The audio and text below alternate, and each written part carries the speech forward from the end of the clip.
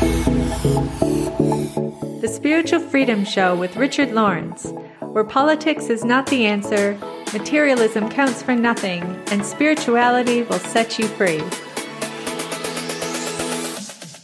Welcome to the Spiritual Freedom Show. This is an Aetherius podcast, and we're also syndicated on other radio networks, including Body, Mind, Spirit Radio, WTRM, the TRIM Radio Network, Transformation Talk Radio, home of the Dr. Pat Show, and Oneness Talk Radio.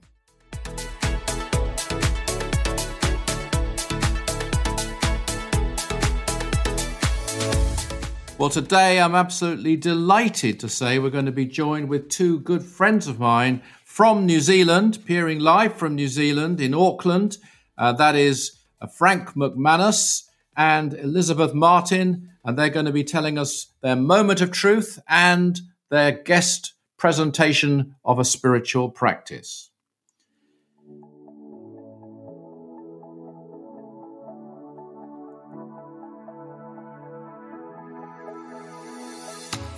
And as always, we have our producer, Darren Ball, with us, of course, and it's a jolly good thing that he is here because he's really running this show and he'll have various questions. And thank you so much for all the questions and the comments which have been coming in. We really do appreciate them. I know Darren answers them all and he'll read them out. And I don't know what's going to be read out or what's going to be asked or said prior to any show. So it's completely spontaneous. And I think that's a much, much better way of doing it, and hopefully it comes over that way.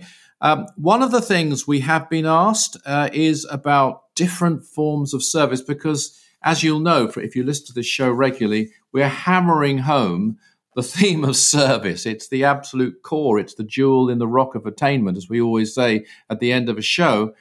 And people say, well, what forms of service are there? I mean, and really, you don't have to look too far to see them, do you? But at the start of the show, as you might note, we say materialism doesn't belong on this, counts for nothing, I think we say, on this show, by which we don't mean material things, we mean materialism. In other words, the belief and the way of life that signifies that the only thing that matters and the only thing that really exists are material things, physical things. That's materialism. And no belief in the soul, no belief in the spirit, no belief in even the higher nature, the aura, and so on. And, of course, that really does count for nothing on our show. But material things do matter, and you can give tremendous service through immaterial ways. And I was once asked on a TV show, what would I recommend if people didn't know whether to do spiritual service or whether they should do a material form of service? I thought it was a very good question. My answer was that I think if they believe in it, they should do spiritual service, because far less people on this earth are inclined to do that or have the belief or the real motivation to do it. And it's the most needed commodity, spiritual energy.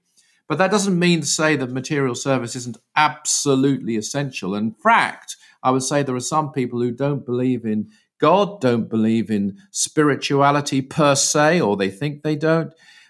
They are probably an atheist, and yet they go out into God-forsaken, you might say, regions, terrible parts of our world, and I'm afraid there are some terrible parts of our world, and give fantastic service, sacrifice possibly their lives even in certain cases in doing so. And I would say they are being more spiritual than some people who are in a cave or in a retreat or in a forest location or perhaps a special kind of ashram, just focused on their own development. So I just wanted to make that point right at the beginning of this show, because this particular program or show is devoted to the fact that service is love in practical action.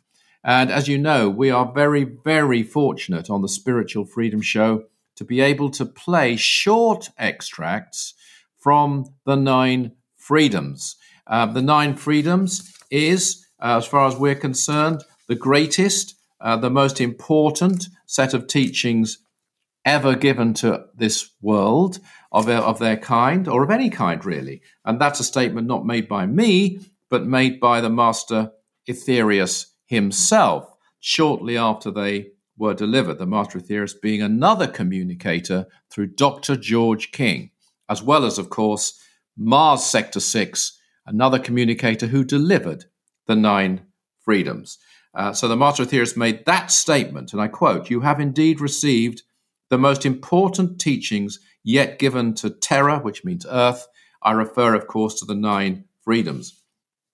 And he goes on to say, "Plant them with the greatest care in your heart and in your super consciousness, so that they may grow, so that they may blossom and give forth even further seeds to grow and blossom and multiply, so that your whole conception may be changed. Your outlook may be risen, your horizons may be made broader, so that you may look with a brave eye into your future."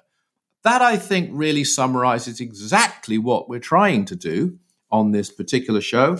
We're trying to help people to plant these seeds of great wisdom in their hearts, all of us, in fact, so they can blossom and give forth greater seeds and multiply, and our conception will be changed, will be risen, our horizons will be broader, and we may look with a brave eye into our future. So let's start straight away then, as we are allowed to do with the permission I'm very grateful for of the international directors, by playing a short extract from the 3rd freedom in this case, as delivered by Mars Sector 6 over 60 years ago through Dr. George King, lasts for just over a minute, and this sets the tone and the theme of today's show. So Darren, could you please play our first extract? There are no words great enough to describe the wonder of service, and no words can describe the crime of selfishness. Know this: whether you like it or not does not matter. It is the truth. I, Mars, do declare it as such.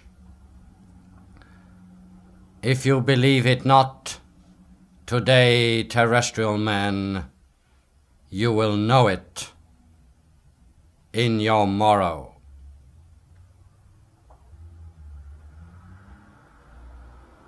What is service but a love in practical action? Love in practical action. By the way, as an aside, you may have noticed there a statement as follows: I, Mars, do declare it as such. Not I, Mars Sector 6, but I, Mars. I think that is a lot of food for thought there, perhaps for another time and another place, but I thought I'd just draw your attention to that. He is speaking there, it seems, for Mars. So, of course, that's the planet with which Mars Sector 6 is connected, but it's quite a revealing statement, I think you'll agree. Anyway, back to our theme. And in the last show, I think we came up with something that, as far as I know, has never been highlighted before anywhere. I stand to be corrected on that. And that is the fact that if you look at the 8 limbs of yoga, for those of you who know about yoga, those of you who know about Raja Yoga, which is taught by many of the great yogis, and all of them, Sivananda, Vivekananda, Paramahansa Yogananda, Sri Aurobindo, you could go through a list. All of them look back to the aphorisms of Patanjali or Patanjali, in which the 8 limbs of yoga are given. Now, without going through all those, because they are an old age teaching, doesn't mean they don't work, but they have been transformed, they have been changed by the 9 freedoms. And I think that's one of the really interesting things that's coming out in the Spiritual Freedom Show, these changes of priority. And of course, at the heart of those changes always is service, which is love in practical action. And the seventh limb of yoga, as taught by all those yogis, is dhyana, D-H-Y-A-N-A in Sanskrit, which is translated by them to mean meditation. In the 9 freedoms, as we discovered last week, and it's in the 4th freedom, that stage just prior to samadhi, which is the 8th limb, is replaced by contemplation. Because Dr. King really equates meditation now with samadhi. Obviously, there are different levels before you attain the highest level, which he attained, very rarely attained, actually, of meditation. But it's moved up a notch, you might say, that use of that word. And until then, you don't, in fact, you're not even encouraged, and this is where the love in practical action comes in, to go into seclusion. You can practice what contemplation means. It may sound like a very solitary thing, contemplation, but in fact, as an ability, and I can't do better than recommend you to the lecture, Concentration, Contemplation, Meditation.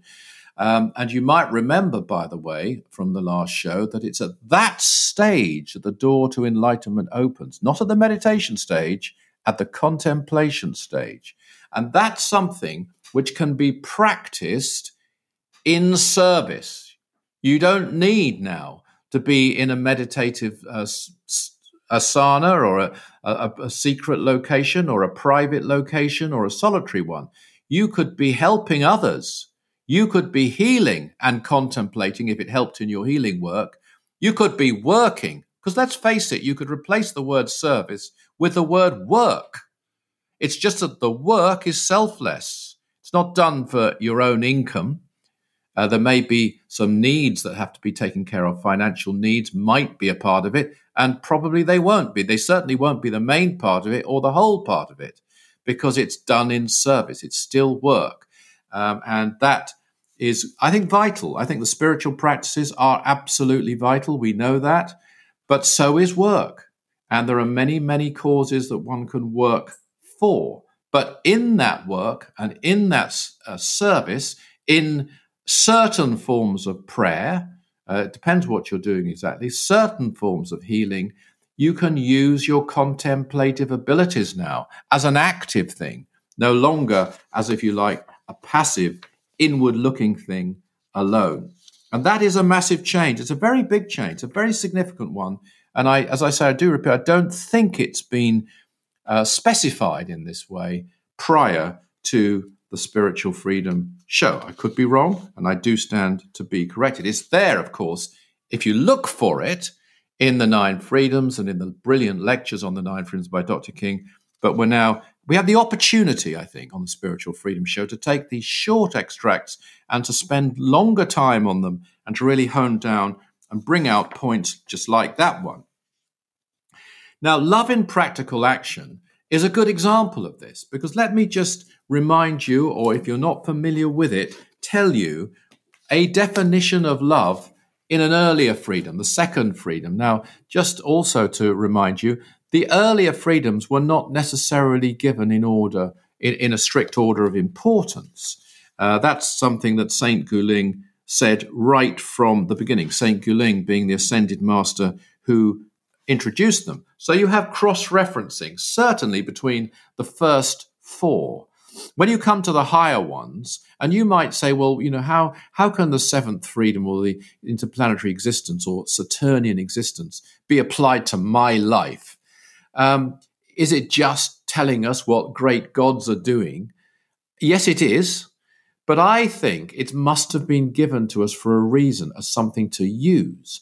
And it's interesting that the path we are now given, which is different from the path that was given to most of us for advancement anyway, the advanced path 1,000 years ago, which was a meditative path, the path now given is in tune, much more in tune, I would suggest, with these higher beings. And so we can apply some of the lessons from these higher freedoms. But in the 2nd freedom, there's a really key description of love, what love really is, not what people think it is. And I now read this to you. Know this for your contemplations. The chakra in the heart has two faces. By the way, those used to be called petals, with the lotus petals, but two faces, says Mars Sector 6. The chakra in the throat has one face. The chakra in the forehead has three faces. In each and all is the energy called love manifested, but in different degrees. A basic rise of the power you call Kundalini tends to partially activate one face of the heart chakra. This often manifests itself as childish emotion, sometimes referred to as sentiment. This is not the love I speak of.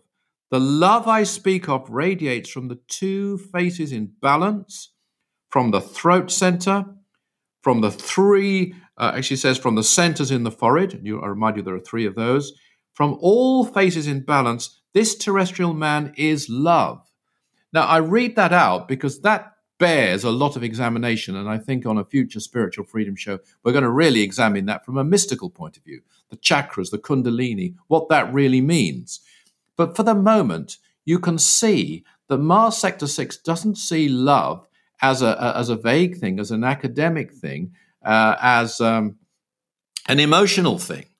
It's a very advanced mystical thing at its real highest sense, the sense we should be aspiring towards. And you can see then what I'm saying there about service and love in practical action, manifesting our own development at the very self-same time, using our own development. All those centers, the heart center, the throat center, the Christ center, or third eye, being awakened when we really manifest love and being used. And they'd have to be opened to be used. So these two things, and I think this is a wonderful, wonderful thing myself, that the greatest thing, obviously, is service. I think that's obvious. Helping others has got to be the best thing any of us can do. And helping those we don't know, helping those who are no relations of ours or that we'll probably never meet. Wonderful thing to do. But going hand in hand with that kind of action is our own development, our own awakening. And there's a mystical depiction of it, of the chakras and the Kundalini in the process. It all goes together, and you don't have to go off into a retreat now to get to a certain stage. When it comes to the Samadhi stage, yes, we would have to sit in a secluded place. We wouldn't actually be able to walk anyway. That's a very mystical condition, which, again, Dr. King has described in detail in the 9 Freedoms, if you look at the commentary on the 4th freedom. So that's our start with Service is Love in Practical Action. And it's my great pleasure now to welcome Darren Ball. I say welcome. He started the whole show off because he's on the control panel. But welcome, Darren Ball. Hi, Richard, and thanks to all of our listeners for tuning in. Do definitely leave us a comment on our website. That's aetherius.org, or write in to spiritualfreedom@richardlawrence.co.uk if you'd like your questions answered on the show. We love hearing from you. I know I speak for Richard and myself on that, with any of your comments, your stories, any of your experiences, in fact, that you'd like to share. And do also check out Richard's website. That's richardlawrence.co.uk for more info about him, as well as other podcasts and interviews that he's done on shows around the world. Well, Richard, I'm going to paraphrase our first question here, actually. We had a new listener write in after a recent show on the theme of service and ask about specific examples of the spiritual service that people can do. But what I thought would be helpful for people, given what you've just been talking about here so far on the show, is maybe a few points specifically on using contemplation in service, since this is the big change that you've described. Yeah, absolutely. Let's just remind ourselves what contemplation is.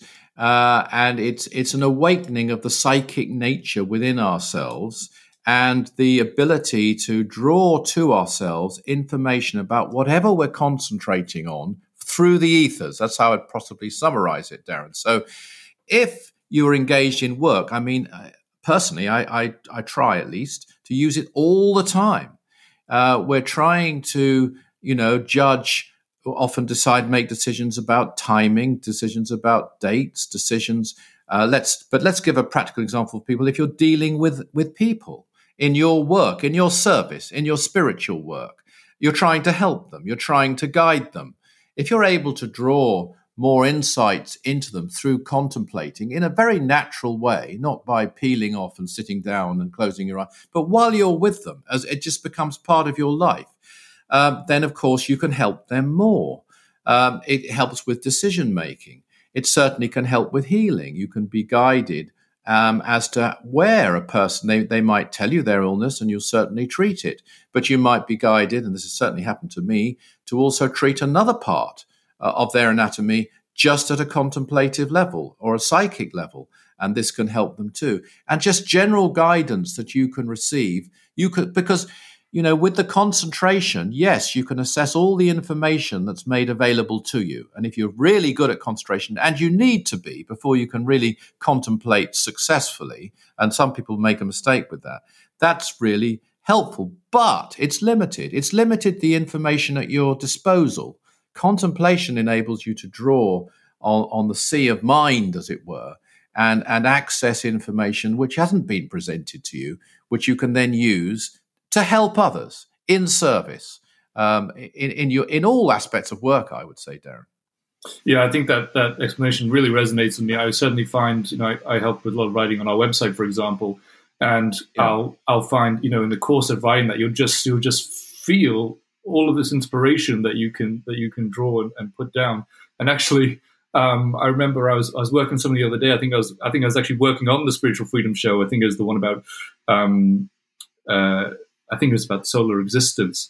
And I just suddenly had this breakthrough about some other thing I was working on, just in the course of work, focusing on that vibration. And so I think certainly it opens up for us, as you say, this inspiration that can help us in our spiritual service work, whatever it is that we're doing. Yeah, and let me give just one concrete example. Let's say you're a teacher or you're giving a lecture or even a broadcast. People can't always ask you the question at the very moment that you may not be open to questions at that point. And sometimes, and this has happened many times, I've experienced this, and I'm sure others have too, you'll pick up a particular question which you haven't been asked, but it's there in the ethers, and you answer it as in the course of your talk or in the course of your presentation. And that's because you've been able to detect. You might not think, "Oh, I'm picking this up," you might just do it naturally. But it's still a contemplative ability where you've tuned into your audience and you kind of know the information they require because of your natural contemplation while speaking on a particular topic. I think that even happened a couple of times on the show with questions that I've had for you. Certainly. Happens quite commonly. That's very good. So we'll be hearing much more from Darren later on with more questions. But it's my absolute pleasure now to introduce our first guest, who's going to give us what we call on the show his MOT, which is his moment of truth.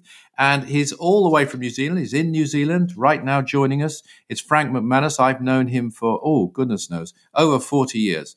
And he's been a member of the Aetherius Society for that time. He's on the staff team in Auckland since 1985. He's a man of many talents. He's a bishop in the Aetherius churches for New Zealand and Australia. He's been running workshops on spiritual subjects for over 30 years. He's spoken on TV and radio about the teachings of Dr. King. He runs his own maintenance business. He's qualified as a naturopath, a massage therapist, a reflexologist. He holds a first Dan Black belt in Choi Kwang Do. My goodness, Frank, you have to give me a list of what else you do. But I'm delighted to say that today he's going to share with us part of his spiritual journey, his moment of truth. Welcome, Frank. Well, thank you very, very much for that glowing welcome, Richard. And it's a great privilege to be on this show and to share a little bit of wisdom with you all. My journey in spirituality started early in life, probably 17 years old. I was born in a little town called Tokoroa, and I was searching, even from an early age. Part of me used to think, why am I here in this little town? Goodness knows why, as a young child, I thought those thoughts, but I did. And I went through many different experiences, and they led me to this search. And it was a great disturbance in my mind to try and find out the reason for life. And there can't be all that there is just to be in Tokoroa and to follow in the footsteps of my parents. And it started me on a journey of searching all these different philosophies. it seemed like I was going back, and as I studied some of these philosophies of ancient India, of mysticism in the West, Theosophy, the Arcane School, and so many, many others, I was searching all through them. And a lot of them resonated with me, but something inside me told me they weren't really what I was looking for. I was looking for something, and I felt it.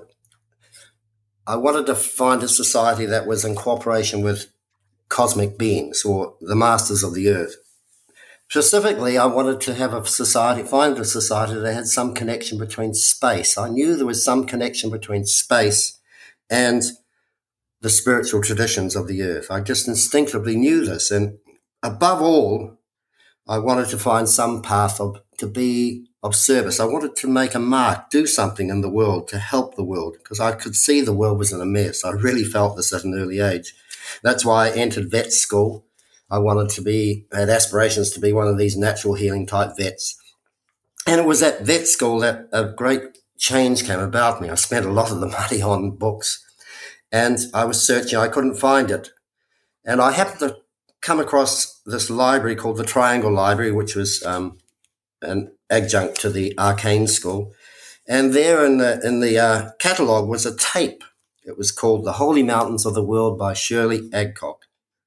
So I hired this tape, and it arrived, and I listened to it, and it blew my mind, because here I could see it straight away. There was all of this I was looking for, was a part of it was there. So I made some contact. There was an address for the European headquarters, and I wrote to them. I got a letter from, I believe, John Holder at the time, and I ordered the book, The Nine Freedoms, and I made contact. And strangely enough, I had a vivid dream about meeting these two ladies.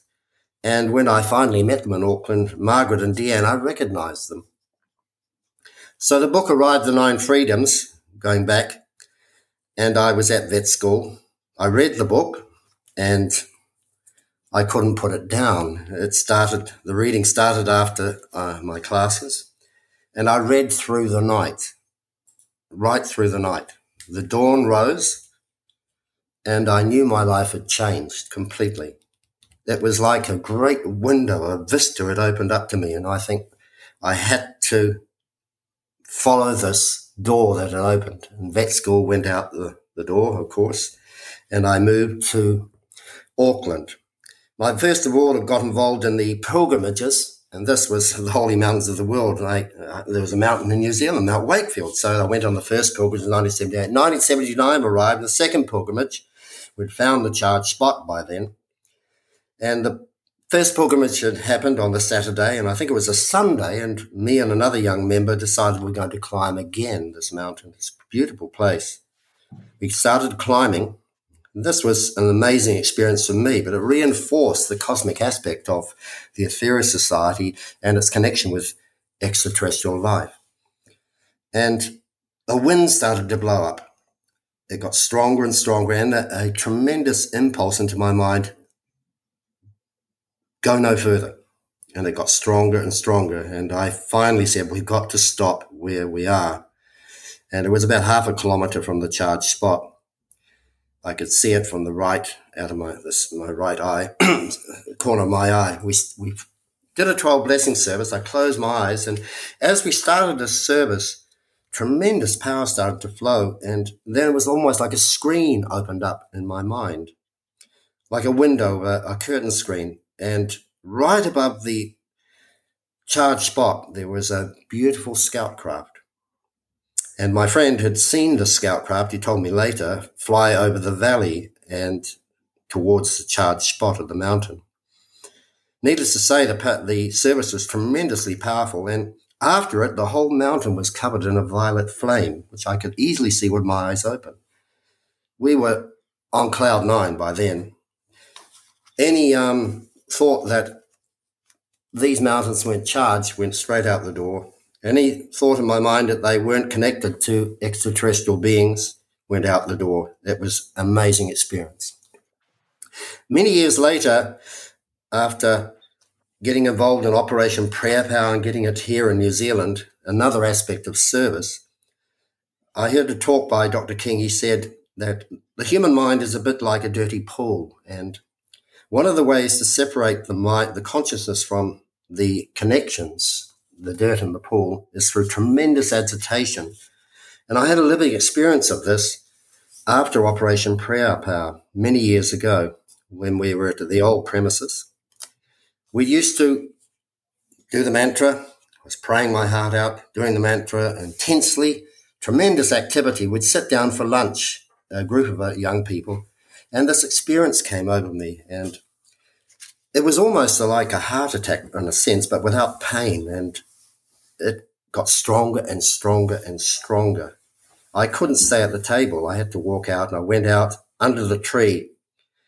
And this incredible experience came about where I actually felt that there was this presence inside me, and it was all around me. And there was another part of me, really, and it was ancient and wise beyond my meager understanding. It was me, but it wasn't. And this presence within me, through the heart, was this colossal feeling of love. And I felt like I was one with everything, the trees around me. It was a mystical experience, I realized there, but it was brought about by an activity of tremendous service, Operation Prayer Power. So that's another experience that I had. And these are many, many, but I thought three that proved to me that the path I was on was a truly amazing path. That's fantastic, Frank. Thank you so much for sharing that with us and absolutely illustrating, in fact, as it turns out, the theme of this particular show. Love, service is love in practical action, and also illustrating something I was talking about there, which is the contemplative side of, and I didn't know, I hadn't had that experience given to me before this show, by the way. So when I was talking about the mystical experience of love from the Second Freedom, I didn't know Frank was going to share that with us. Clearly, he was feeling this love, but it was tied into service. So thank you so much for that, Frank McManus in New Zealand. So we're now moving on to our second extract, still on this theme of service is love in practical action. And we're going to hear again 1 minute and 44 seconds of Mars Sector 6. Service is the result of applied spiritual logic. It is the lasting flower in the garden of enlightenment. It is the jewel in the rock of attainment. There are many ways to serve upon Terra. Look around you and see. Ignorance, suffering, want, hate, greed, selfishness, war, murder, robbery, violence in every form. See how people, the young ones, are being deluded. Service is the result of applied spiritual logic. I must admit, I absolutely love that concept. And I love the fact that the intuitive aspect of our being meets the logical aspect of our being. They aren't two different things. I suppose they're two different approaches, but they become fused, and especially when we go towards higher enlightenment. And it's clearly obvious that service is the result of applied spiritual logic. I may have shared this with some of you before, some listeners before, and if so, forgive me, but I think it's a story worth repeating. It's a story that was told to me by my very good friend Alan Mosley, who was a bishop in the Atheist churches, is now on the other realms, and I'm sure very active there too, because he passed on some years ago. But he told me about an experience that he had on Holston Down, another of the holy mountains that Frank was just talking about there. And it was a pilgrimage. I was at the pilgrimage, but it was in the, I think, early 70s.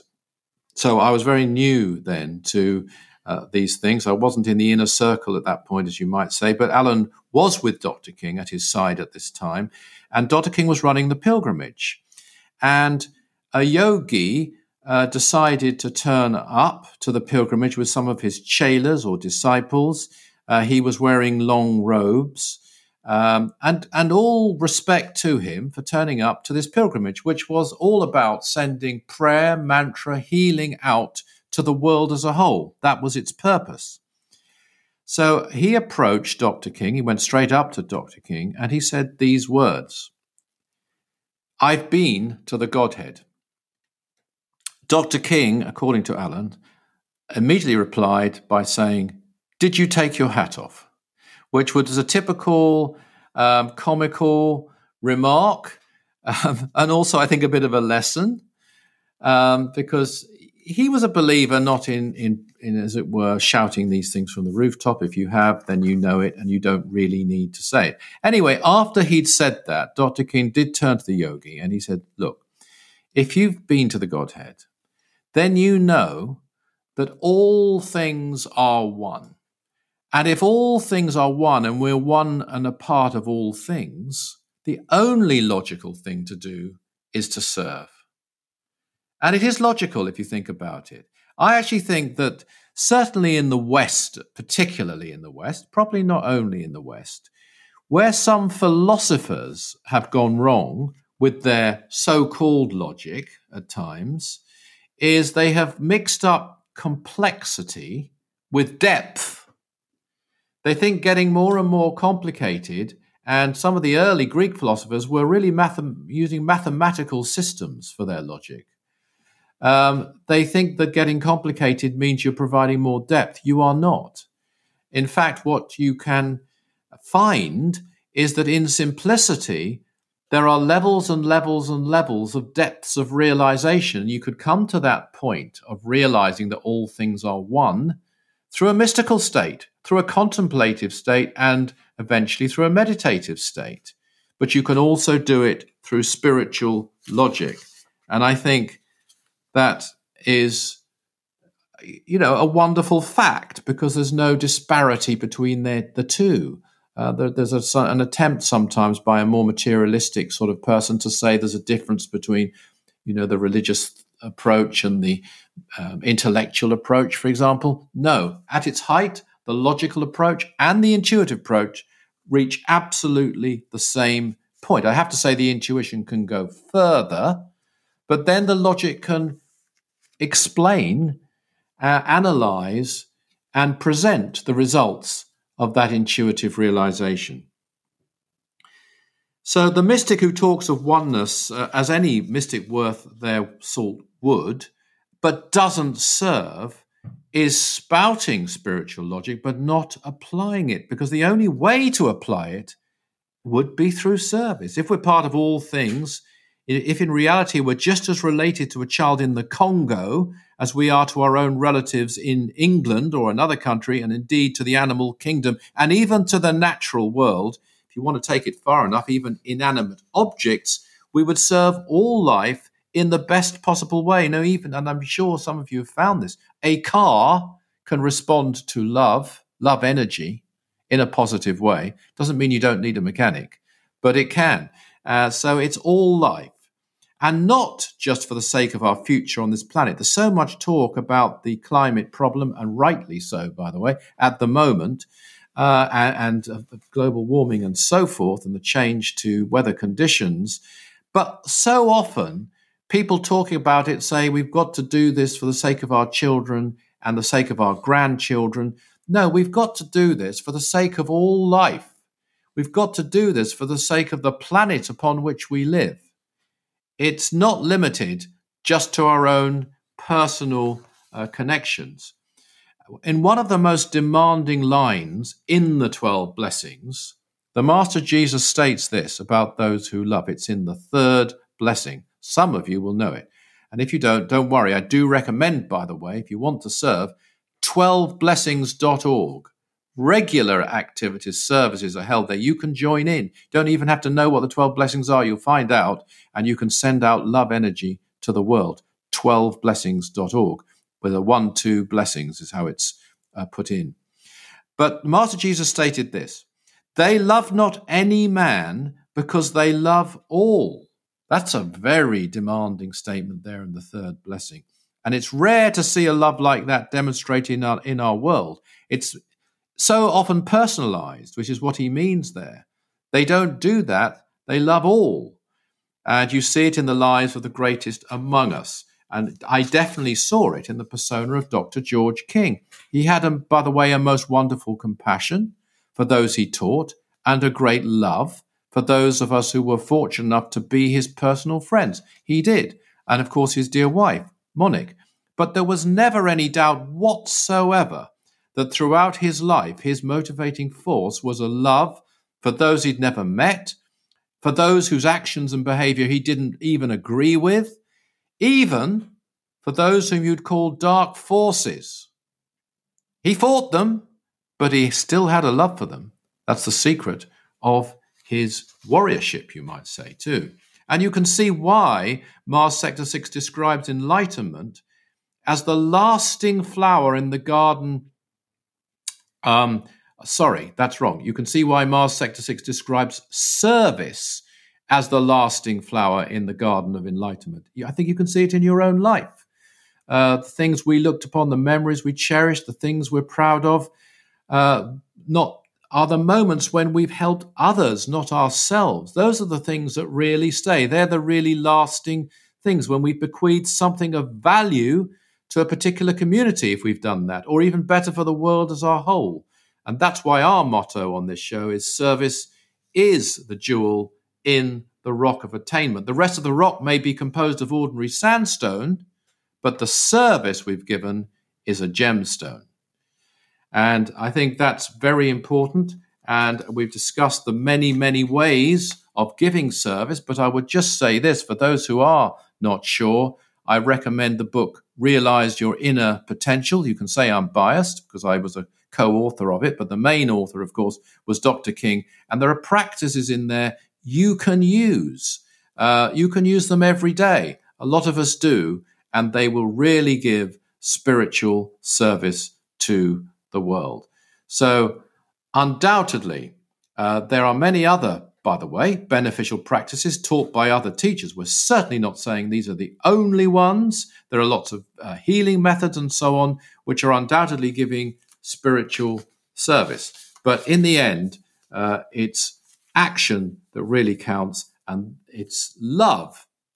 Love in the way that we have described it here, or that Mars Sector 6 has described it, in practical action, through work, through effort, through prayer, through mantra, through healing, in the numerous ways that you can choose to give service. As Mars Sector 6 says there, you just have to look around you.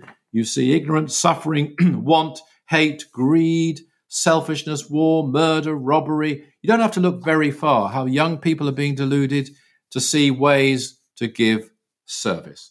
Now, I'm absolutely delighted now to be introducing our second guest on the Spiritual Freedom Show today. And that is, actually, it's the first time we've had her on this show. Hopefully it won't be the last. That's Elizabeth Martin, again, who I've known for decades. She grew up in New Zealand. She's been a member of the Aetherius Society for almost 30 years and on the staff for almost 25. She serves on the committee at the New Zealand branch, and she leads many services and other spiritual activities there and works very, very hard. I know I've had the pleasure to visit that branch on several occasions, and it's a wonderful group there, a wonderful group of people, and a wonderful branch indeed in Auckland in New Zealand. And today, in keeping with our theme, she's going to be leading us in a prayer that you can use for inspiration, strength, and upliftment in your service and in your work. And that is called the prayer for spiritual workers. So welcome to Elizabeth Martin. Well, thank you, Richard. It's wonderful to be here. And yes, today I'm going to do the prayer for spiritual workers.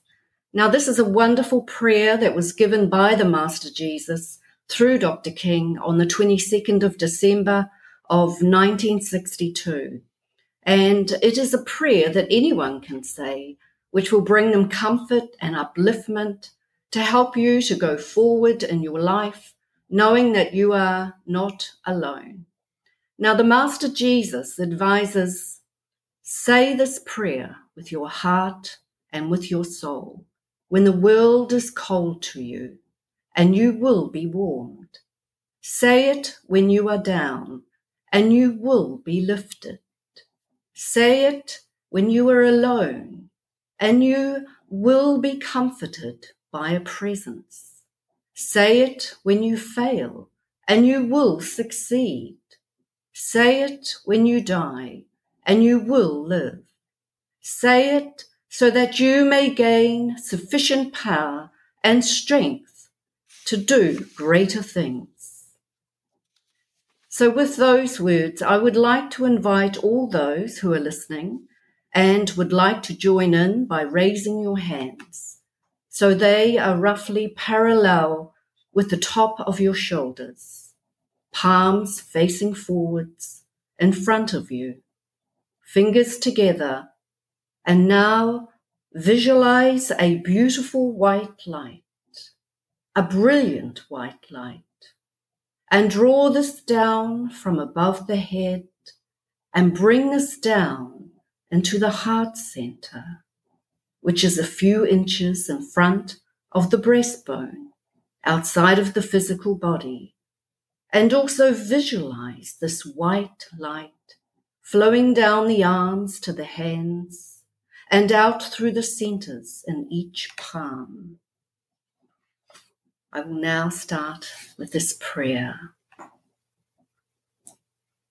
Almighty God, I bless all those who, because of their limitations, would smite me. Almighty God, I bless all those who, because of their weakness, would not heed me.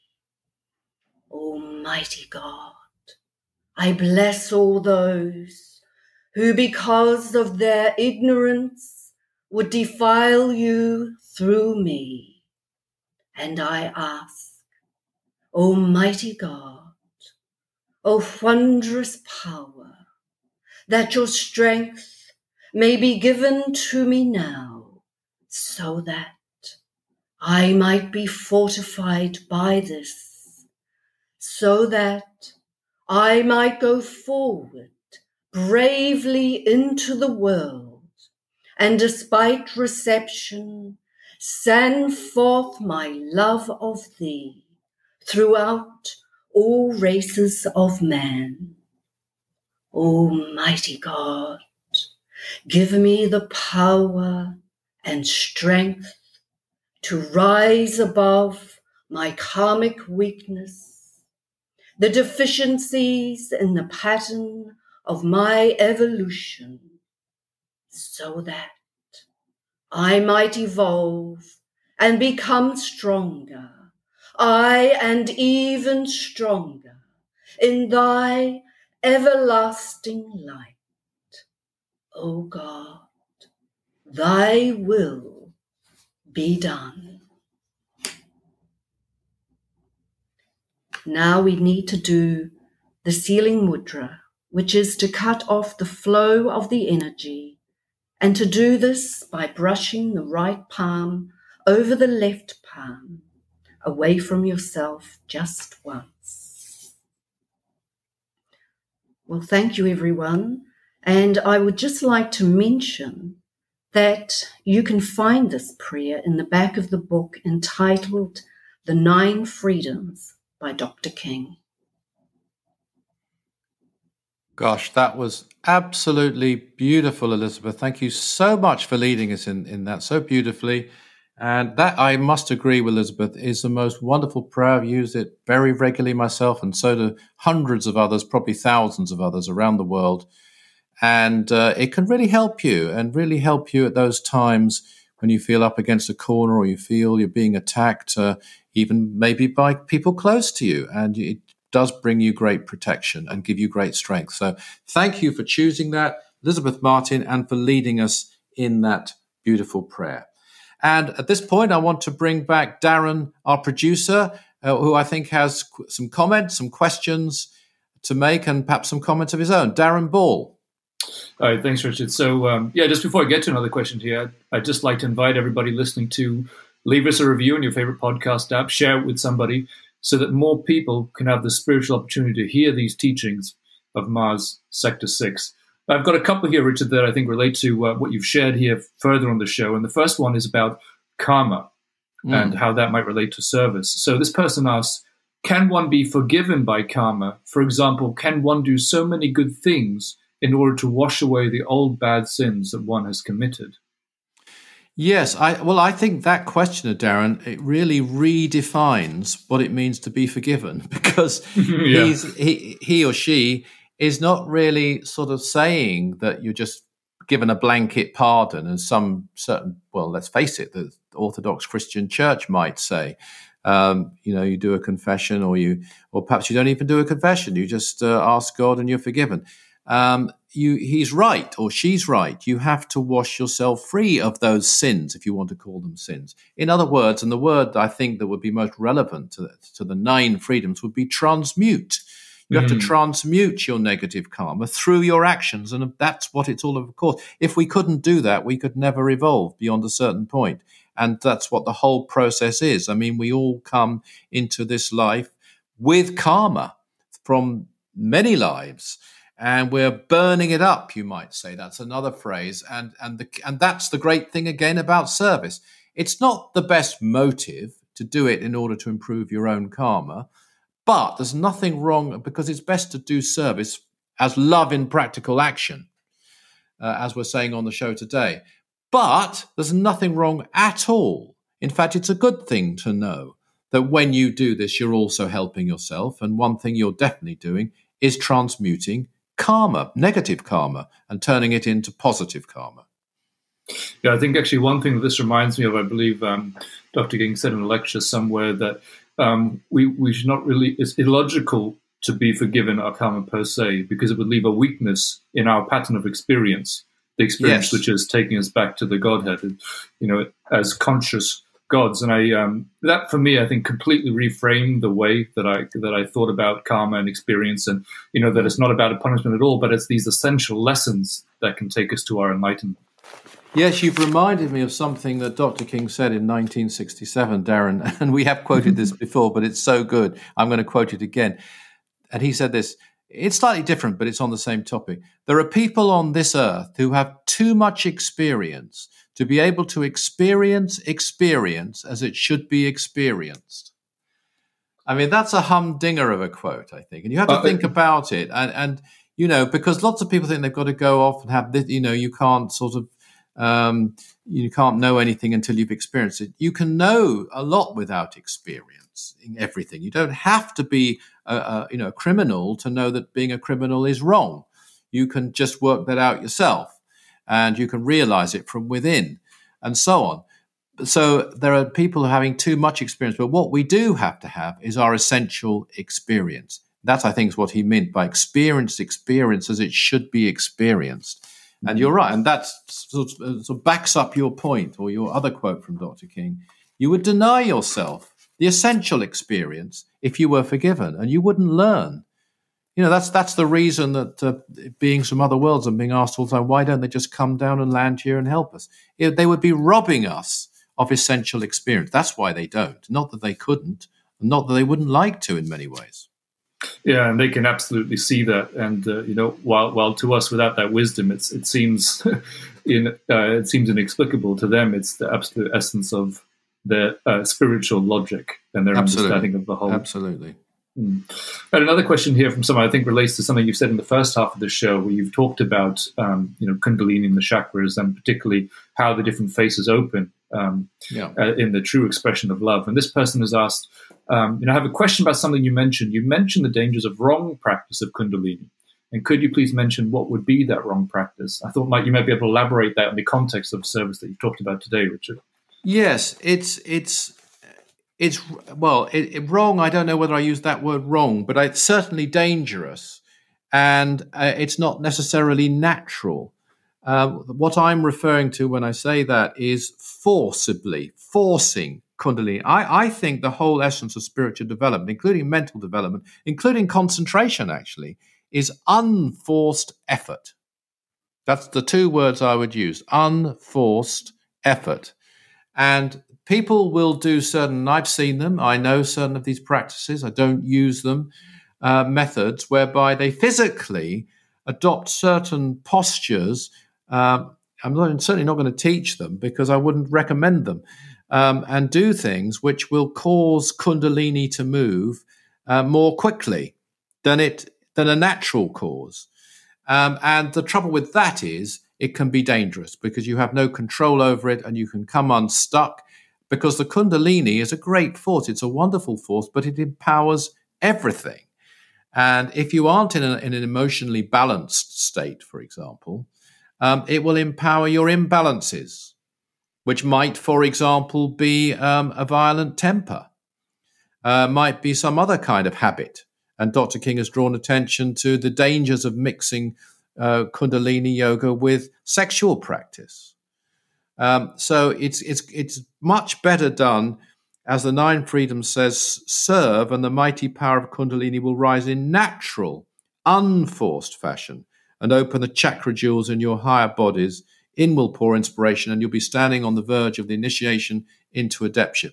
I think that must be, Darren, what the question is referring to.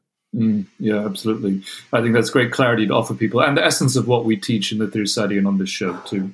Yeah, and I think sorry, I won't interrupt you again, but I think it's wonderful to know, though, that the raising of the Kundalini, the opening of the chakras, is going on through love in practical action.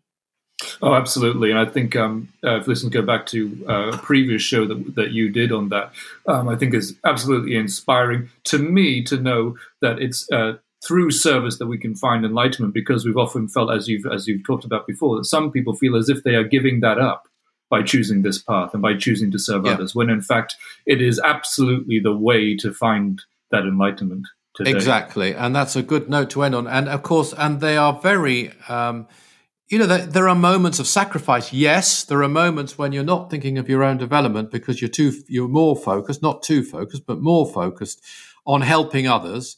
And in the short term, yes, that might hold you up. And if you are sacrificing, there's one thing you can absolutely guarantee, and that's karma too, that it must come to you. What you give up for the right reason must come to you.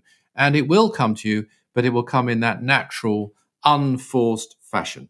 Well, I really want to thank you, Darren Ball, our producer. I also want to thank our two excellent guests who have been kind enough to stay up at a different hour from us and join us from New Zealand, from Auckland. That's Frank McManus and Elizabeth Martin. I think we've had a really good show today. And I think there's a lot we can draw on this, just to remind you of our theme today, that service is love in practical action, love in the real sense of what it is. And if we do that, we'll start to manifest the natural inner contemplative abilities, and it will lead us towards enlightenment. And that's by remembering that service is the jewel in the rock of attainment.